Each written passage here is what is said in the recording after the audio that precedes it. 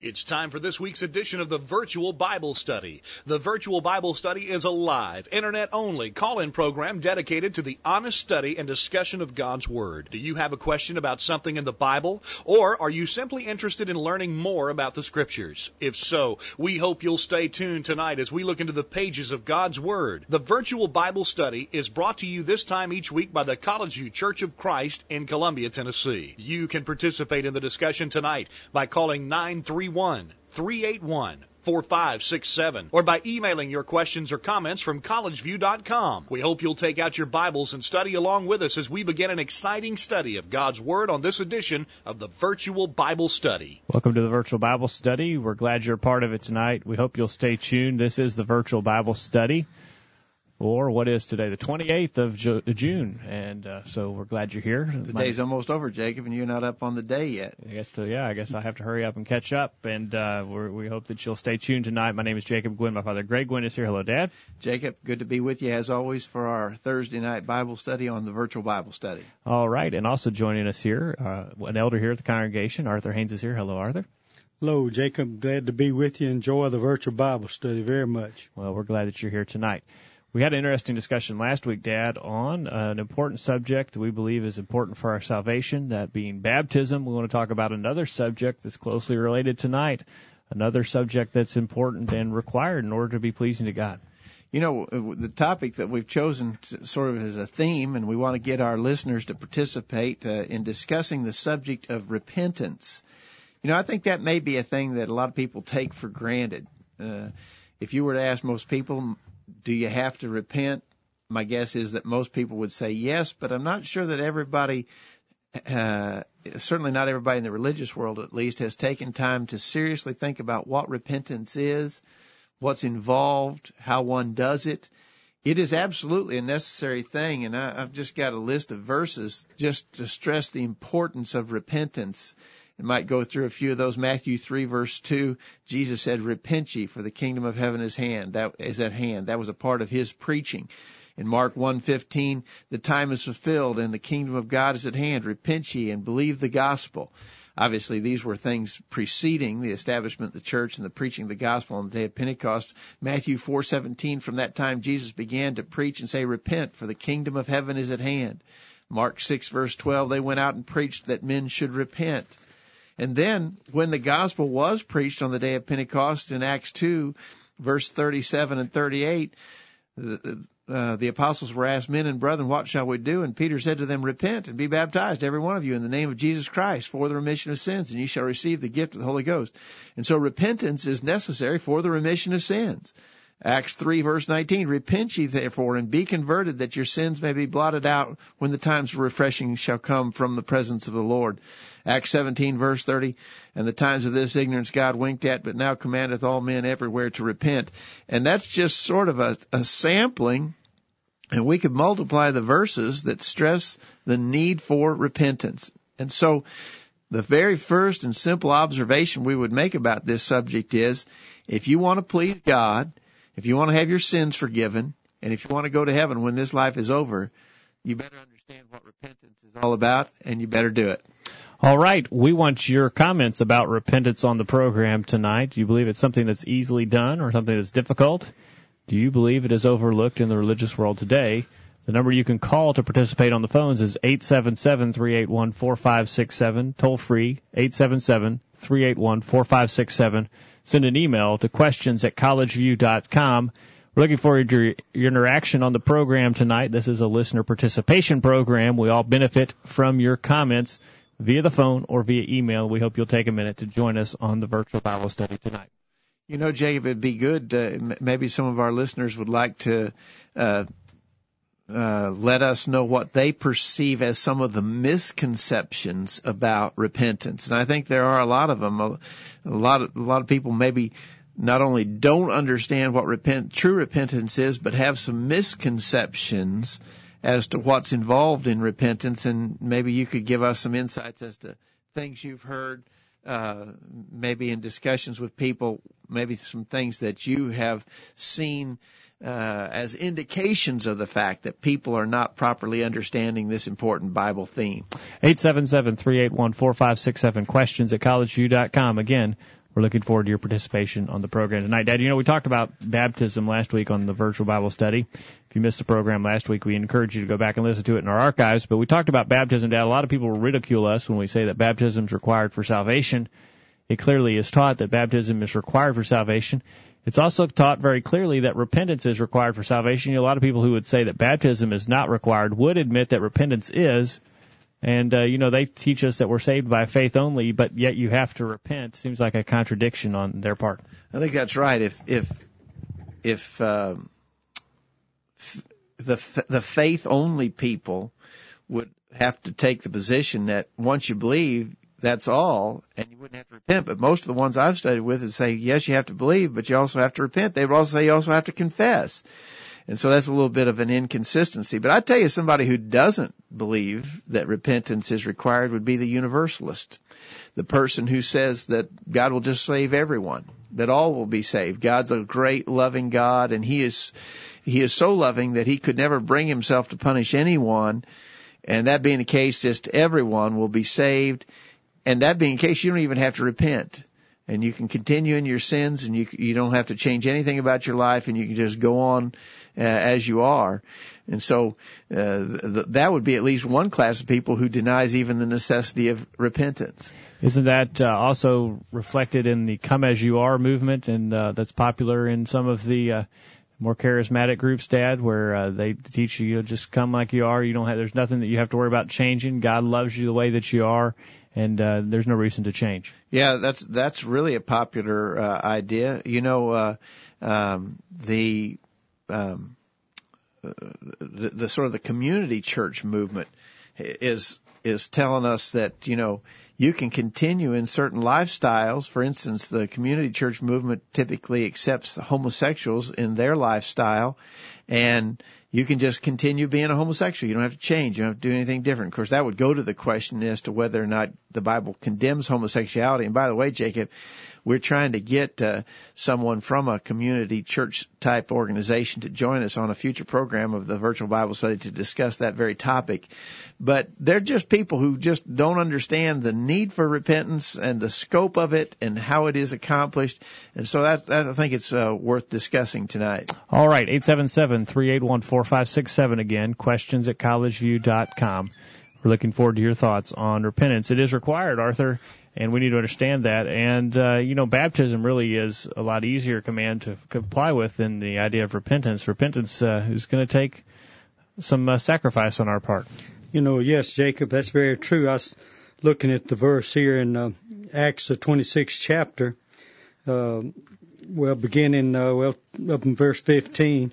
Where Paul was rehearsing some of the things that had taken place when he was struck down by the bright light, when Christ had approached him, and he was talking to Agrippa about that, and he said, whereupon, O King Agrippa, I was not disobedient to this heavenly vision, but showed first unto them of Damascus and Jerusalem and throughout all the coast of Judea, and then to the Gentiles, that they should repent and turn to God and do works meet for repentance. One of the better descriptions of what one must do or what's involved in repenting. Certainly. We got an email coming in, Jacob, from Don, and he makes this comment. He says, there are some who think of repentance as simply walking up the aisle to the preacher or asking the preacher to come to the house or sick bed. Some refer to it as going up. And when someone mentions that he or she has repented, but if it didn't involve going up, it didn't count. Where is the scriptural basis for this attitude?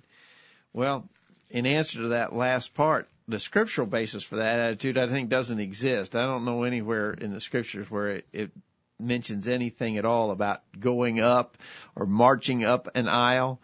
Now, there is the sense that in which, for those who are already Christians, that we are to confess our sins. Sometimes people confuse confession of sins and repentance. For the person who's already a Christian, once we sin, for instance, in 1 John chapter 1, in 1 John chapter 1, John said, let me get over there and I'll read it to you. John says, if we walk in the light as he is in the light, we have fellowship one with another, and the blood of Jesus Christ, his Son, cleanses us from all sins. If we say we have no sin, we deceive ourselves, and the truth is not in us. If we confess our sins, he is faithful and just to forgive us our sins and to cleanse us from all unrighteousness. If we say that we have not sinned, we make him a liar, and his word is not in us. And so here it talks about confessing sin. Now, this is a subject probably we need to explain. This is not addressed to alien sinners. If you're an alien sinner and you're coming to the Lord in obedience to the gospel plan of salvation, you don't have to confess all of your past sins. The very fact that you acknowledge that you need salvation is enough. But this is addressed to Christians, and it's speaking about confessing our sins once we are Christians and asking for continued forgiveness. In James chapter 5, at verse 16, James 5:16 says, confess your faults one to another, and pray ye one for another, that ye may be healed. The effectual fervent prayer of a righteous man availeth much. So there again is another passage addressed to those who are already Christians, and it says that we're supposed to confess our faults one to another. So there is the sense in which we're supposed to confess our public sins. In other words, if I've gone out and publicly sinned in such fashion to bring reproach upon God and his people, then I need to confess that openly and in the process of seeking forgiveness. But even at that does not require necessarily. It could be done by going up the aisle at the end of a service. Sometimes we refer to it as the invitation song. I might go forward and ask the congregation to pray on my behalf as I confess and acknowledge the sins that I have committed. But that process is not spelled out in the Scripture, and there might be many ways that a person would choose to handle that confession of sins. But as Don here has described, going up, and again, the Bible doesn't teach that, but I do think sometimes people confuse repentance and confession. I've even heard people say, "Oh, he went forward and repented." No, he may have gone forward and confessed. Repentance takes place in the heart.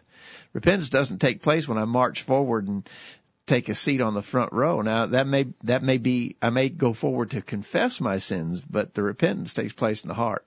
All right. Thank you for your email tonight, Don. Thank you for listening. I want to ask Don a question. You know, Dad, last week Don was asking us questions about baptism. Don made it clear that he didn't believe baptism is required in order to be saved.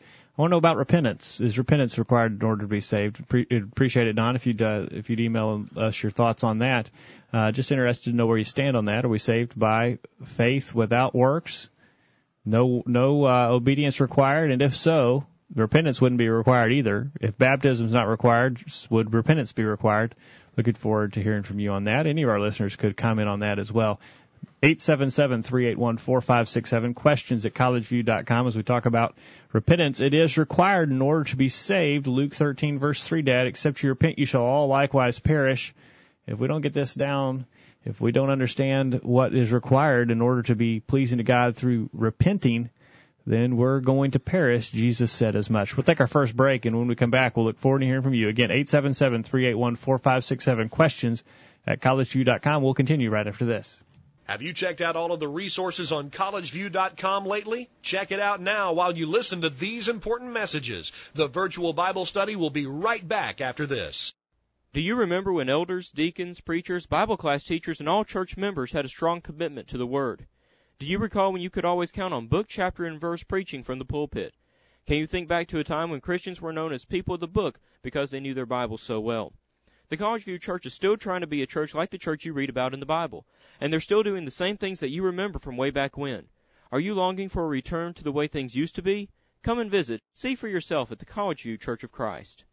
I'm Arthur Haynes from Culleoka, Tennessee, and one of my greatest highlights of the week is to listen to the virtual Bible study. For he hath said, I will never leave thee, nor forsake thee, so that we may boldly say, the Lord is my helper, and I will not fear what man shall do unto me. Hebrews 13, verses 5 and 6. The virtual Bible study continues. And we're back, and we're live. Looking forward to hearing from you. 877-381-4567, questions at collegeview.com.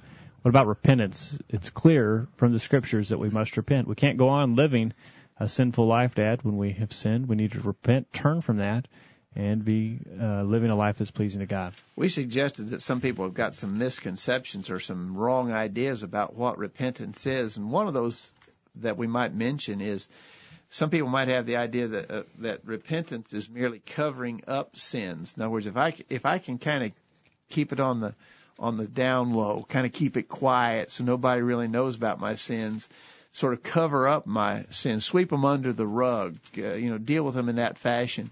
That's not repentance. Proverbs 28:13 says, "He that covereth his sins shall not prosper, but whoso confesseth and forsaketh them shall have mercy."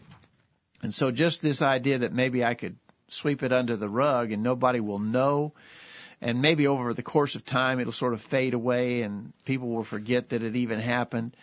That sort of effort to deal with sins is not repentance, and it won't get the job done, and we won't be forgiven. Well, that's true, and I guess it goes back to the idea, Dad, that you could somehow hide something from God or He would overlook it over time.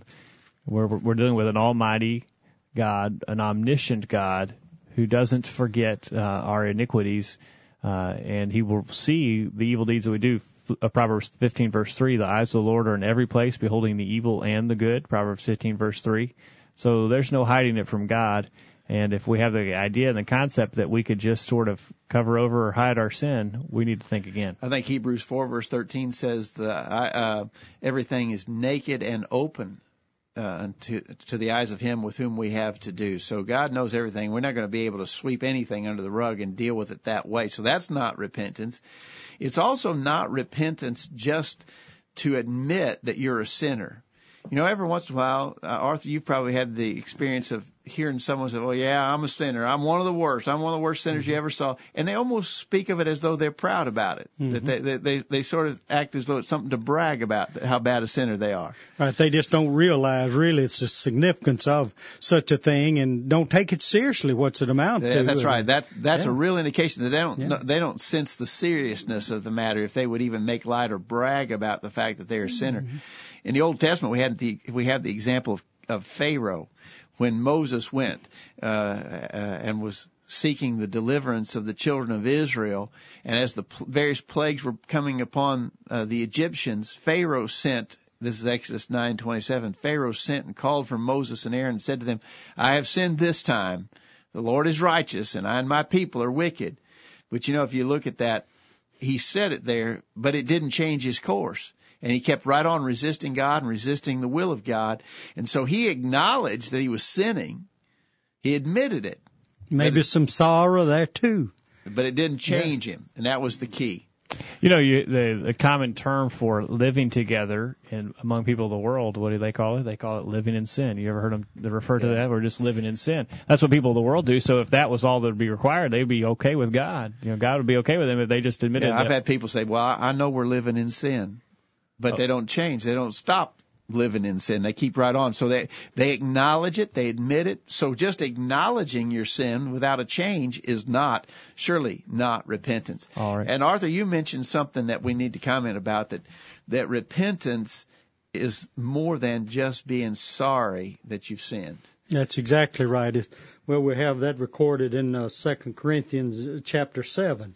He said, "Now rejoice not that you were sorrow, but that you sorrowed to repentance, for you may sorrow after a godly manner, that you might receive damage by us and nothing. For godly sorrow worketh repentance to salvation, not to repent it of, but the sorrow of the world worketh death."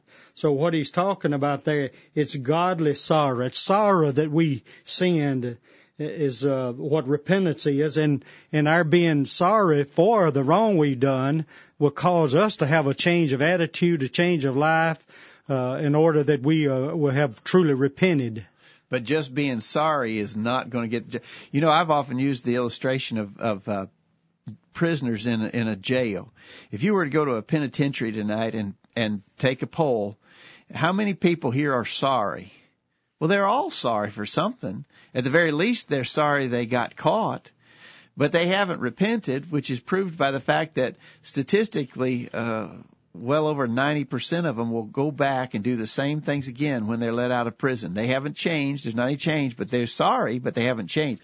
In Mark chapter 6, we have a Bible example of someone who was sorry but didn't repent. This is the case of King Herod. when he had put John the Baptist in the prison, it says in Mark 6, beginning verse 22, and when the daughter of the said Herodias, this was the woman, Herod had married Herodias, his brother Philip's wife. He didn't have a right to her. John said so. He said it's not lawful for you to have her. Based upon that, he was thrown in jail. And it says the daughter of this Herodias came in and danced and pleased Herod and them that sat with him. And the king said to the damsel, ask of me whatsoever you will, and I will give it thee. Well, she conferred with her mother, and her mother gave her the instructions. So she went back to King Herod and said, I will that thou give me by and by in a charger the head of John the Baptist. Notice it says the king was exceeding sorry. Yet for his oath's sake and for their sakes which sat with him, he would not reject her. And so he was very sorry that he was going to have John beheaded, but it didn't change his course, and he went right ahead and had John beheaded. So here's a fellow who was sorry, but he didn't repent. All right. Clearly, it's more than that. 877-381-4567, questions at collegeview.com. Please join in on the discussion tonight. We're waiting to hear from you. You know, another example of that would be in Matthew 27, verse 3. Judas was sorrowful. Didn't change the fact that he was in error. Matthew 7, verse 23 says, and Judas, when he had betrayed him, when he saw that he was condemned, repented himself and brought again 30 pieces of silver to the chief priests and elders. And then the New American Standard of that, Dad, has a little bit different translation. It says he felt remorse. Yeah, so that's a verse worth noting that I think the King James version there is not a good translation. He didn't really repent. He was sorry. I think Judas was sorry, but he didn't really repent. All right. And the New American Standard there would be a better translation. All right. 877-381-4567, questions at collegeview.com. We're looking forward to hearing from you. We have some people that are joining in on the discussion. Look forward to getting those comments, and we'll look forward to yours as well. We're talking about repentance. We believe it's required in order to be pleasing to God. We believe it's required for salvation. A lot of people tell us that all we have to do is believe and ask Jesus into our hearts. Well, there's two things. You have to believe and ask Jesus into your heart. That's what people would say you have to do. We believe you also have to repent, and you have to be baptized. We talked about that last week on the program. We're talking about repentance this week. We've got to repent. We can't go on living a life of sin and rebellion to God. We've got to repent. We got an email come in from Mike here in Columbia, Tennessee. He says, according to the Wikipedia Encyclopedia, the word repentance is from the Greek word metaneo, which is a verb, and it means to perceive afterwards. It signifies to change one's mind or purpose. It also appears in adjective and noun forms. It appears in the New Testament at least 27 times. It is found in Revelation 3:19, where Jesus said to the church at Laodicea, those whom I love I reprove and discipline. Be zealous, therefore, and repent. We could say that Jesus is telling the church at Laodicea to change their mind or purpose. And I think that's what we're going to see that repentance is. I think Mike's right on track there, that repentance involves a change of heart. And then that change of heart is demonstrated or manifested in the way we live and the things that we do. And I think as we get into this topic of repentance, we begin to come to the conclusion that it's more than covering up your sins or admitting that you're a sinner or just being sorry for your sins, but it's a change of heart leading to a change of action. Sort of in summary of what we were saying, repentance is not covering up sin, admitting your sin, or being sorrowful. It's not just promising to do better. Arthur, I'm sure you've had the experiences I have had of people who maybe have been caught in sinful deeds, and when it's brought to their attention, they say, oh, I promise I'm going to do better. Just making a promise to do better is not true repentance. And then, too, Greg, it might be, they were just sorry they got caught. This kind of sorrow he refers to, and also in 2 Corinthians 7, he talks about it being a worldly or a sorrow after the world, a sorrow that I got caught. Man caught me, and this is not the right attitude to have toward our wrongdoing. And then, too, Jacob, you were talking about Judas a while ago, and and saying that he had regret in what he had done or that he'd repented, but you make the comparison there with Peter when Peter denied the Lord the 3 times. Yes, and you can see his attitude after that happened, and said, and Peter remembered the words of Jesus when he said unto him, before the cock crowed twice, thou shalt deny me thrice, and he went out and wept bitterly. He had godly sorrow, and you can see it in the rest of Peter's life that he made a change. He was a different man, and where Judas just went out and hung himself. It wasn't a change that he made that was right with God. That's right. Also, we from our earlier email, we commented about just going forward during an invitation song is surely not repentance. I want to, before we get to this next break, let me make a point that may sound funny or may sound contradictory. I guess that's probably the way I should put it. May sound contradictory at first, but repentance is not mere reformation. And here's what I mean by that. Say a guy's an atheist. He doesn't even believe in God. But he also happens to be an alcoholic. He's an atheist alcoholic. But he sees that his drinking is just ruining his life. He's got trouble in his marriage. He's about to lose his job. He just got all kinds of trouble because he's a drunk. And so maybe he goes to AA, goes through that 12-step process. Now, I think one of the steps in the 12-step process is you got to admit God. He skips that step. But what I'm saying is he realizes that he's got to stop drinking because it's ruining his life. And so he does. He stops drinking. So he's reformed himself, but he hasn't really repented because he hasn't had a change of heart in regards to his spiritual needs and desire to be saved and to be right with God. And so, an atheist hasn't repented at least not in the biblical sense of repentance because he hasn't turned to God. He hasn't turned from his sins. He hasn't turned to God. He may reform his life. He may do better, in something like alcoholism or something else that we might mention, but he hasn't turned to God. He hadn't had a change of heart to turn from his sins and turn to God. And so just a mere reformation of that form wouldn't be enough, certainly, to save a man from his sin. All right, let's take a break. 877-381-4567, questions at collegeview.com. See an email coming in here from Don. Don says, if you'll listen to last week's program again, you'll see that I brought up the contrast between the water and spiritual birth when Jesus taught Nicodemus about being born again. But never did I say that you don't have to be baptized to be saved. To the contrary, I very much believe in baptism. How could I not believe in baptism? It's in the Bible. So please do not put words in my mouth.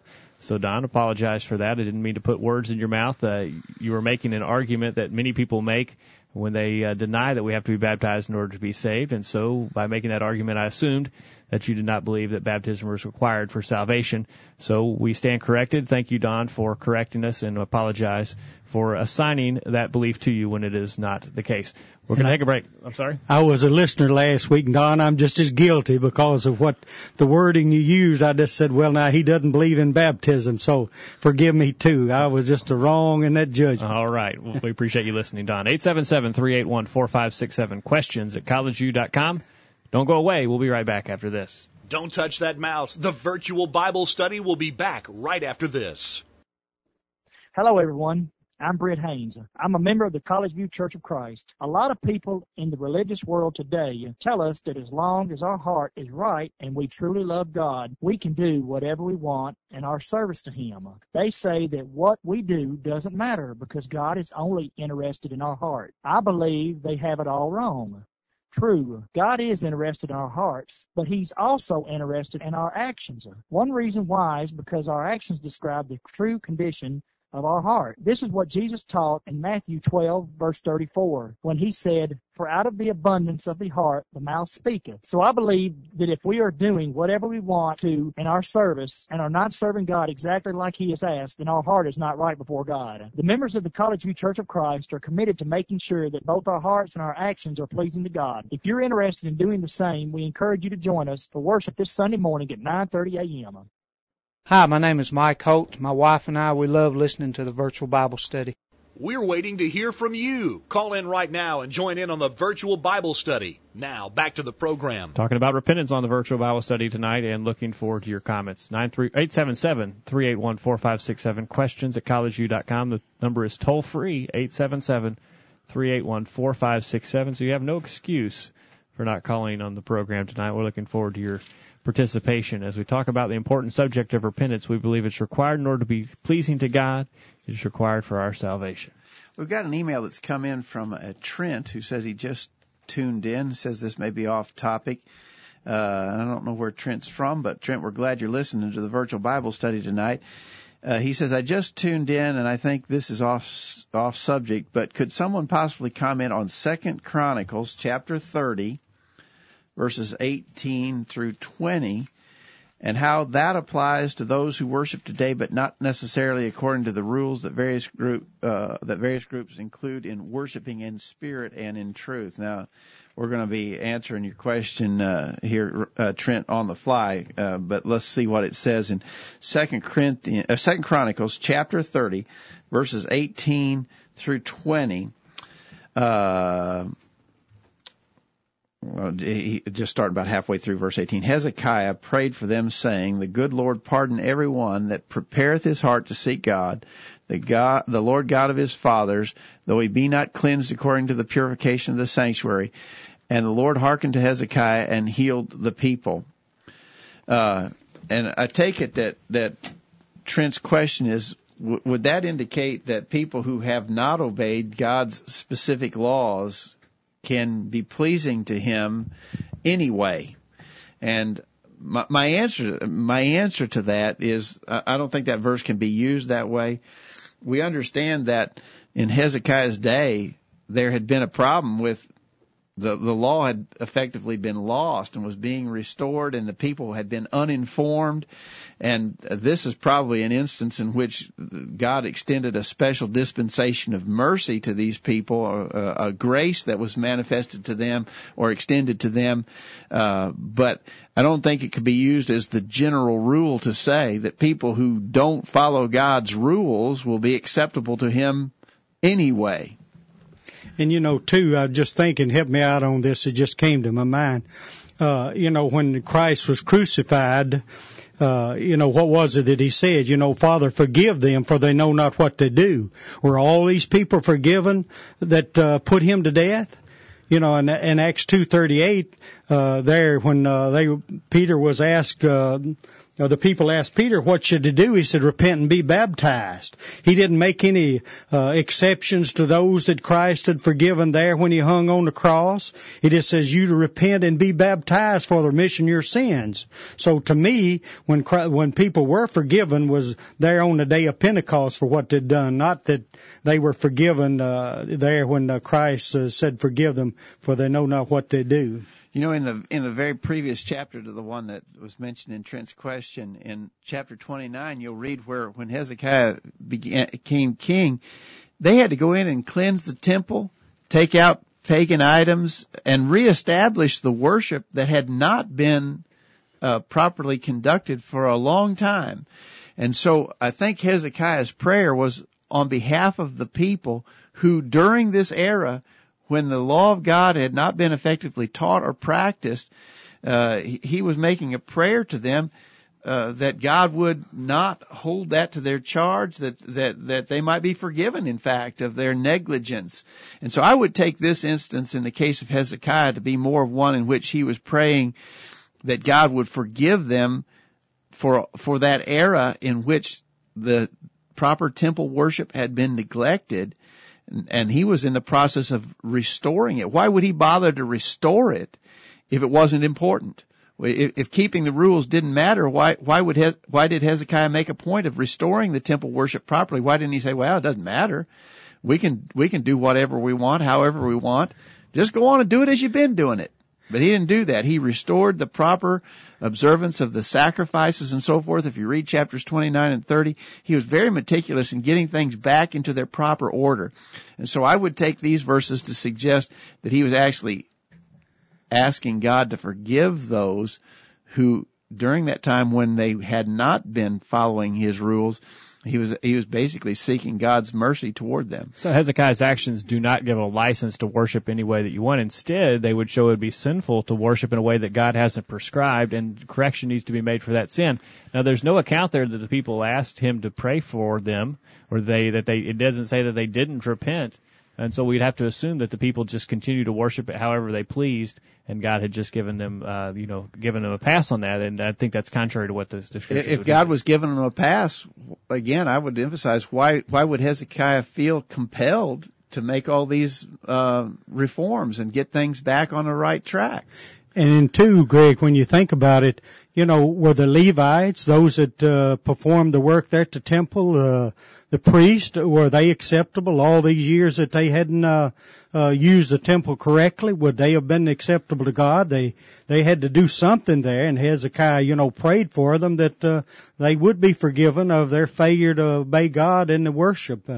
So somewhere they had to start with correcting their wrong. And that actually ties into the topic for tonight. Hezekiah led the people to repent. They had not been worshiping God properly, and what they needed to do was stop doing the wrong things they were doing and get back to doing the right things. So they had a turning of heart, a change of heart that led them to do the right things. And that's what repentance is, a change of heart that leads to a change in action. That's what we often refer to it as. And I think that perhaps Trent has suggested an example of that we see in Old Testament times, where the people found out they were doing wrong and made corrections. Trent, we hope we've understood your question correctly. If we haven't, please give us an email. Let us know. We look forward to hearing more thoughts from you along those lines. Again, our number to call tonight is 877-381-4567. That's toll free anywhere in the country. We're looking forward to hearing from you on the virtual Bible study on the phones or over email at questions@collegeview.com. Thank you, Trent, for listening tonight, and thank you for your participation. As we continue to think about repentance, we might go to a New Testament text that I think gives us some real insights as to how repentance is supposed to work. And I've referenced to Acts chapter 8 in the case of Simon the sorcerer. He was a fellow who had obeyed the gospel. He had become a Christian. And then sometime thereafter, it seemed the text doesn't specify how long it was, but it seems like it was fairly shortly thereafter. In Acts chapter 8, beginning verse 18, it says, Simon, this is Simon the sorcerer, when he saw that through the laying on of the apostles' hands the Holy Ghost was given, he offered them money, saying, Give me also this power, that on whomsoever I lay hands he may receive the Holy Ghost. But Peter said unto them, Thy money perish with thee, because thou hast thought that the gift of God may be purchased with money. Thou hast neither part nor lot in this matter, for thy heart is not right in the sight of God. Repent therefore of this thy wickedness, and pray God, if perhaps the thought of thine heart may be forgiven thee. For I perceive that thou art in the gall of bitterness and in the bond of iniquity. Then answered Simon and said, Pray ye to the Lord for me, that none of these things which ye have spoken come upon me. Several things there, I think, Jacob, that we could point out concerning what was involved in this repentance of Simon the sorcerer. If he was going to be forgiven, notice he was told to repent. Well, and then, of course, I think he indicates his willingness to do so by the way he responds to that instruction. But one of the necessary aspects here that he had to be willing to receive the instruction or that he was wrong. If you're wrong, but you won't let anybody tell you that you're wrong, if you just sort of arch your back and refuse to accept instruction, then you're not going to be able to repent. You've got to be able to receive that instruction that you're wrong. And Simon the sorcerer did that. He accepted that instruction from them. If we're unwilling to accept instruction, Dad, we would not understand that our sinful condition. And so an acceptance of the Word of God is fundamental in order to be pleasing to Him. In order to be willing to repent, we've got to accept the instructions that He's given us. And, that does require faith on our part, Dad, and being submissive to God's will. Yeah. And, too, Greg, when you were talking about that you thought that Simon was receptive to what Peter had told him, and after he had gotten through with it, explaining to Simon just where he was, and then Simon answered and said, Pray the Lord for me, that none of these things which you have spoken come upon me. So there's no doubt that he accepted that and asked for prayer on his behalf. Yeah, and you notice in that he didn't quibble with the description of his sin. He didn't say, "Now you all wait just a minute. Now you're making me sound like a pretty bad fellow, and I'm not as bad as you are indicating here." You know, they used pretty strong words when they said, "Your heart's not right. Your heart's not right. You're in the gall of bitterness, in the bond of iniquity." You know, they used some pretty strong words to rebuke him, and he didn't quibble with that. You know, a lot of times when people are approached, somebody's gotten themselves into a sinful situation, and you approach them about that, they get very resentful, and they don't like, to have their sins identified, and they don't like the way that their actions are being described, and they get very defensive about that. He didn't offer any resistance. He accepted their description of what he had done. And too, when you go back, I keep going back to 2 Corinthians 7, he said, "For godly sorrow worketh repentance to salvation." When you see people like what Greg has been talking about there, I don't believe they don't have godly sorrow. That's all it amounts to. They're not sorry that they sinned against God. They're just sorry that you explained to them what they did was wrong, and they may have some regret, but they're not sorry they sinned against God, because if they did, they'd have a different attitude and be willing to make that correction. Well, so we talked about faith being integral here and being in repentance. We've got to have faith in God's instructions. We also see humility is required then, Dad, was what you're saying. If we've got to be willing to accept that we're wrong, and that requires some humility on our part. That's exactly right. You can't, if you can't admit that you're wrong, you're never going to repent. Repentance necessarily is based upon an acknowledgement of wrongs done. And, I think, too, we would add in there that there's a fear of punishment if you don't. And Simon the Sorcerer showed that. He said, "Pray ye, Lord, for me, that none of those things which ye have spoken come upon me." He realized that he stood in a position to be punished, and he was afraid of that. And fear of punishment would go into what leads one to true repentance. And then, of course, he asked them to pray for him. So, prayer would be a sign of true repentance. If true repentance is in evidence, then we'll be praying and maybe perhaps even seeking the prayers of others in regards to that. So Simon the Sorcerer's case is a good one to show here's a Christian who sinned, and when he sinned, what happened? Well, he was told, and he accepted the instruction. He didn't quibble about it. He didn't try to rephrase it or reword it. He didn't try to tone it down by calling it something different. He was clearly afraid of what would happen if he didn't obtain forgiveness of this sin, and he quickly requested prayers on his behalf. Simon's case there is a good case study in what true repentance involves.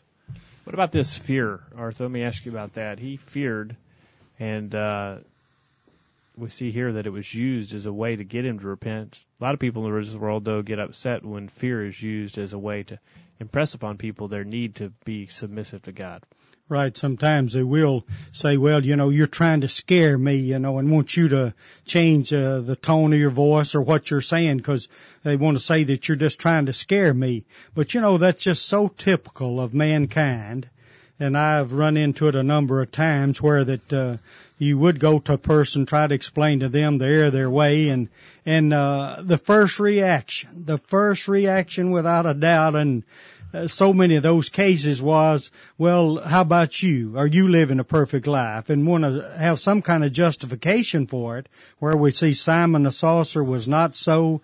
It seems as though that all indication of the Scripture that he accepted what Peter said and said, pray for me. Proverbs 1 verse 7 says, "The fear of the Lord is the beginning of knowledge, but fools despise wisdom and instruction," Dad. So again, that's tied up with this idea of repentance. A fool would despise that instruction from God, but someone who is wise would have the fear of God that would require them to be repentant of their sins, because they don't want to fall into the hands of God in the day of judgment. Well, just like Arthur said, though, there's very, very often it is the case that people say, well, what about you, or or they try to name someone else that they may know of that's involved in sin or maybe done worse things than they've done. But that's not repentance. That doesn't accomplish true repentance, and we can't do that. That's a terrible attitude to have. It really shouldn't make any difference. Now, I know you should go to someone in a very tactful, considerate manner, but if you went to someone in the wrong fashion, they should be willing to listen to you because of your love for them and concern for them is for the reason that you come to them, and be willing to hear it out and make correction if need be. We'll take a last break, and during that break, we'd like for you to join in on the discussion about repentance. Is it required in order to be pleasing to God, and what are some things about it that are difficult? We need to talk about that, Dad, before the program is over. You know, repentance is going to be sacrificial on our part. It's going to require some things that aren't pleasant. We will talk about that before the program's over, hopefully, and we look forward to hearing from you. 877-381-4567. Questions at collegeview.com. You won't want to miss what we talk about next. The discussion continues right after these important messages. I'm Tom Goodall, a member of College View Church of Christ. Do you have a question about what has been said on the virtual Bible study tonight? Perhaps you disagree with something that was said, or would just like more information about what you've heard. If so, we'd love to hear from you. Please contact us with any questions or comments that you might have. Email us at questions@collegeview.com, and we can discuss any of your questions or comments with you privately or over email. Or if you would like to speak with someone in person, call us at 931-381-4567. Our promise to you is that we'll do our very best to give you a Bible answer for anything that we do or teach, and that we'll do so in a loving manner. So if you have any questions or comments about our program tonight or any Bible subject, email us at questions@collegeview.com or call 931-381-4567. Thanks for listening to tonight's virtual Bible study, and we hope to hear from you soon. Hello, my name is Preston Jackson. I'm from Valdosta, Georgia, and I love to listen to the virtual Bible study on Thursday night. Quit checking your email. The commercials are over, and the virtual Bible study is ready to roll. Take it away, guys. But you can't hit the send button on that email, so we're hoping to hear from you on the email, questions@collegeview.com or 877-381-4567. As you said, Jacob, remember that's a new toll-free number. It's the same number. Just change the area code to a toll-free 877-381-4567. We'd love to have you give us a call and try out our new toll-free number. We're talking about repentance tonight and what's involved in it. We've talked about some of the mistaken concepts and some of the things that are necessary in cases of true repentance. We need to maybe go back to something we said earlier, that repentance is not just being sorry for sin, but it definitely includes sorrow for sin. I'm thinking of the example of the prodigal son in Luke chapter 15, beginning verse 17. When he came to himself, the prodigal son said, "How many hired servants of my father's have bread enough and to spare, and I perish with hunger? I will arise and go to my father, and will say to him, Father, I have sinned against heaven and before thee, and am no more worthy to be called thy son. Make me as one of thy hired servants." You know, he got to the point where he was in such miserable shape, he was really sorry for what he had done. He's sorry for the condition that he found himself in, and he made a plan to go back to his father's house. But, you know, he had to get to that depths of depravity, that led him to say, you know, this is miserable. I'm miserable. I'm sorry for where I am and what I've done, and I'm going to go back to my father and ask him to forgive me. But he had to get to that point. And so there is this aspect of sorrow, godly sorrow, that leads to repentance, as you read there in 2 Corinthians, Arthur. What is it, 2 Corinthians chapter 7? 2 Corinthians chapter 2, isn't it? No, 7. Is it? 2 Corinthians 7. Yeah, verse 10, for godly sorrow worketh repentance, salvation right. not to be repented of, but exactly sorrow right. of the world worketh death. So sorrow has to be included in it, Dad. We can't, we're not going to repent unless we're sorry for what we've done.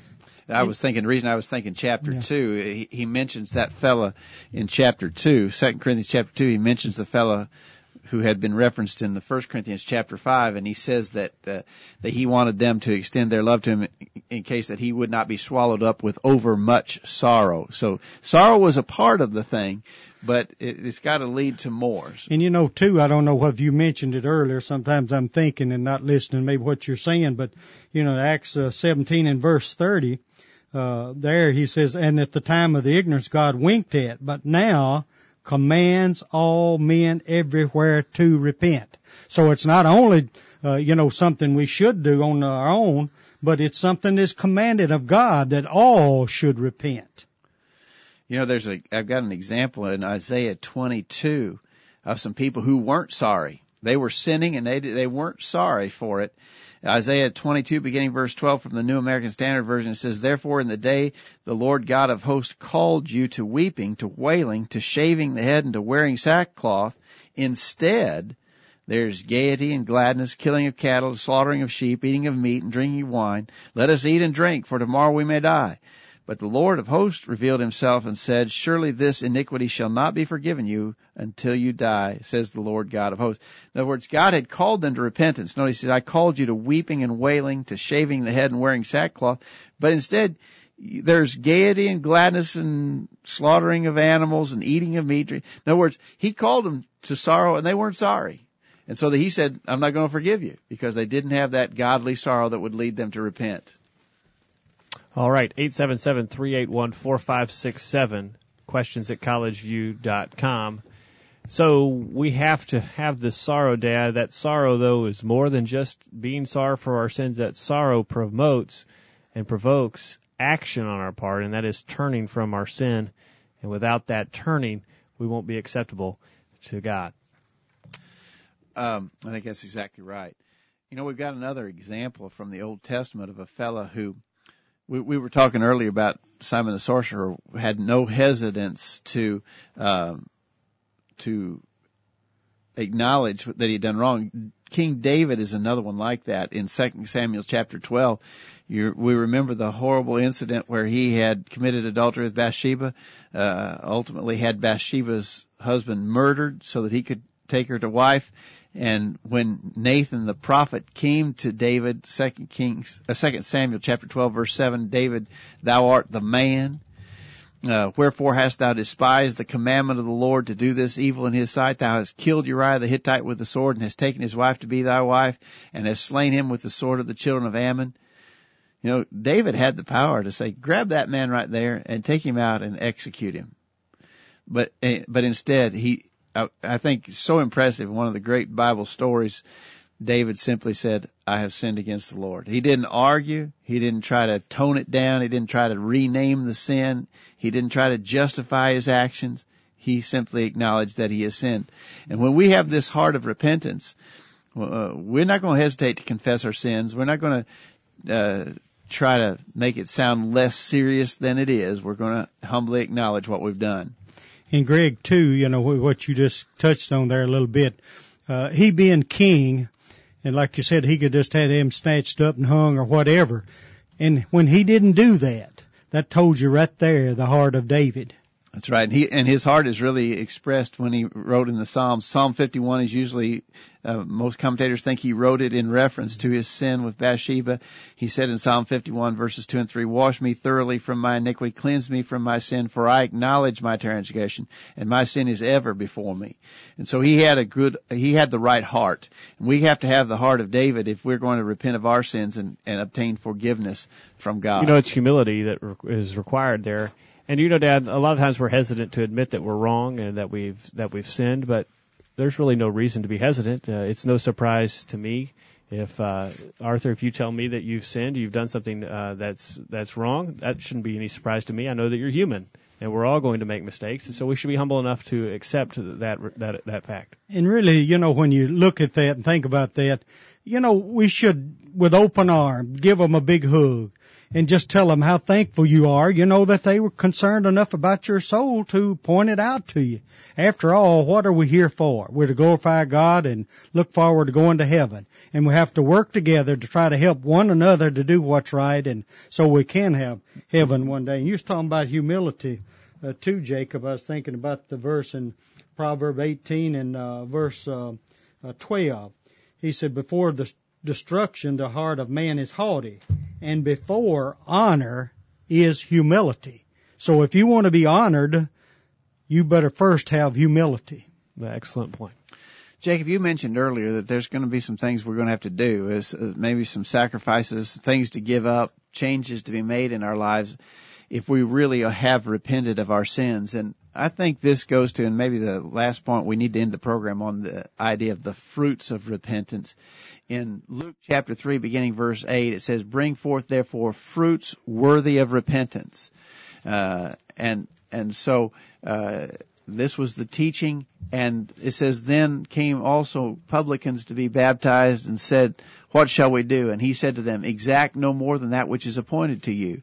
And soldiers likewise demanded of him, saying, What shall we do? And he said, Do violence to no man, neither accuse any falsely." Now notice, they were told to repent and bring forth fruits of repentance.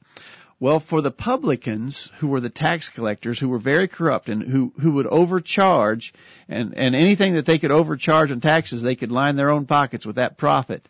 And so they were always guilty, or very typically guilty, of overcharging people on their taxes to their own profit.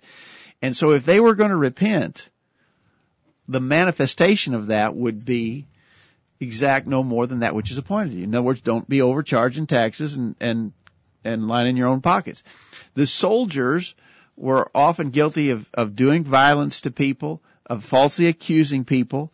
And so if they were going to repent, the fruits of their repentance would be in the fact that they would not do unfair violence to people, would not be falsely accusing people. You see that the fruits of repentance, so you repent in your heart. The repentance takes place in the heart. You change your heart, and then you change your life. You bring forth the fruits of repentance. Yeah, a lot of times we'd like to say that we repent and then continue to go on like we're living. But, Dad, we talk about all of the fruits that you have to bear of repentance. You're going to have to do some things, and some things that may be extreme. We may have to change a lot in our lives. Things that may be comfortable to us, we may have to change. And two, when you were talking about some things you was talking about there, Greg, he says in Matthew 7 and verse 16, "Ye shall know them by their fruits." And also in verse 20, he said, "Wherefore by their fruits ye shall know them." So you can tell so much about it as to whether that man is repented or a person is repented by the fruits that they bear. Maybe one of the great simple examples of repentance is in Matthew chapter 21, beginning verse 28. Jesus said, "What think ye? A certain man had 2 sons. He came to the first and said, Son, go work today in my vineyard. He answered and said, I will not. But afterward he repented and went. And he came to the second and said likewise, and he answered and said, I go, sir, and went not. Whither of them twain did the will of the Father?" Well, it's very simple to see the point Jesus was making. But notice, the first son said, I'm not going to go work in the vineyard. But afterward he repented. When he repented, what did he do? He went and did as he had been told. And so that's an example of repentance. When we repent, then our repentance is seen in what we do. And if we repent of our sins, name the sin. If I'm a drunk, I stop drinking. If I'm a thief, I stop stealing. If I'm one bad to curse and swear, I stop using those bad words. If I'm a liar, I stop lying. Repentance means I stop committing the sin. If I'm guilty of adultery, for instance, an example, this would be by marriage, divorce, and remarriage issue that we've talked about on the program. If I'm in an unscriptural marriage, I'm sinning, I'm committing the sin of adultery that Jesus identified in Matthew chapter 19, verse 9. If I'm going to repent, then that means I've got to stop committing the sin. I can't repent and continue in the sin. And so I stopped sinning. In Ezra chapter 10, there's a great example of people doing that. They had taken strange women. They weren't supposed to have those wives. And what did they have to do in order to repent like God wanted them to repent? Put them away. They put them away. And so when we talk about repentance, that's the sacrifice that we're talking about. We may have to make an extreme sacrifice in order to repent as we should, but it's required in order to be pleasing to God. In 1 Corinthians chapter 6, verse 9, Paul said, Know ye not that the unrighteous shall not inherit the kingdom of God? Be not deceived. Neither fornicators, nor idolaters, nor adulterers, nor effeminate, nor abusers of themselves with mankind, nor thieves, nor covetous, nor drunkards, nor revilers, nor extortioners shall inherit the kingdom of God. And such were some of you, but ye are washed, ye are sanctified, ye are justified in the name of the Lord Jesus and by the Spirit of our God. Notice, among the Corinthians, some of them had been drunkards. What did they have to do? They had to stop drinking. Some of them had been thieves. What they had to do? They had to stop thieving. Some of them had been idolaters. What they had to do? They had to stop worshiping the idol. Some of them had been adulterers. What did they have to do? They had to stop committing adultery. And that's a powerful passage that shows that we've got, first of all, it shows you got to quit your sins. You got to turn from your sins. You got to repent to be saved. But it also shows that all sins, including adultery, requires you got to get out of the adulterous relationship in order to be forgiven. All right. Well, that puts an end to our program tonight. A good discussion about repentance. It's required clearly to be pleasing to God. If we do not repent, we'll all likewise perish. Luke 13, verse 3. Arthur, thank you for taking time to join us tonight. Enjoyed it. Thank you. Dad, thank you. We enjoyed the virtual Bible study. We encourage everybody to make it a regular Thursday appointment. Be with us on Thursday night for the virtual Bible study. Tell other people about it too. Spread the word as we build a listening audience for this online Bible study. Mark your calendars to be back here next week for another edition of the virtual Bible study. In the meantime, we encourage you to put God first in your life, study His inspired word, the Bible, and live by it every day. You'll never regret it. Thanks for listening to the virtual Bible study brought to you by the College View Church of Christ. The College View Church of Christ meets at 1618 Hampshire Pike in Columbia, Tennessee. If you are in the Columbia, Tennessee area, we encourage you to worship with the College View Church of Christ on Sunday mornings at 9:30 and on Sunday evenings at 6 o'clock. The College View Church of Christ also welcomes you to attend their Wednesday night Bible studies at 7 o'clock. If you have any questions about something that was said on tonight's broadcast or would like more information about the College View Church of Christ, please call 931-381-4567. That number again, 931-381-4567. Or for more information on the internet, visit collegeview.com. Be sure to tune into the virtual Bible study this time next Thursday for another informative study of God's Word.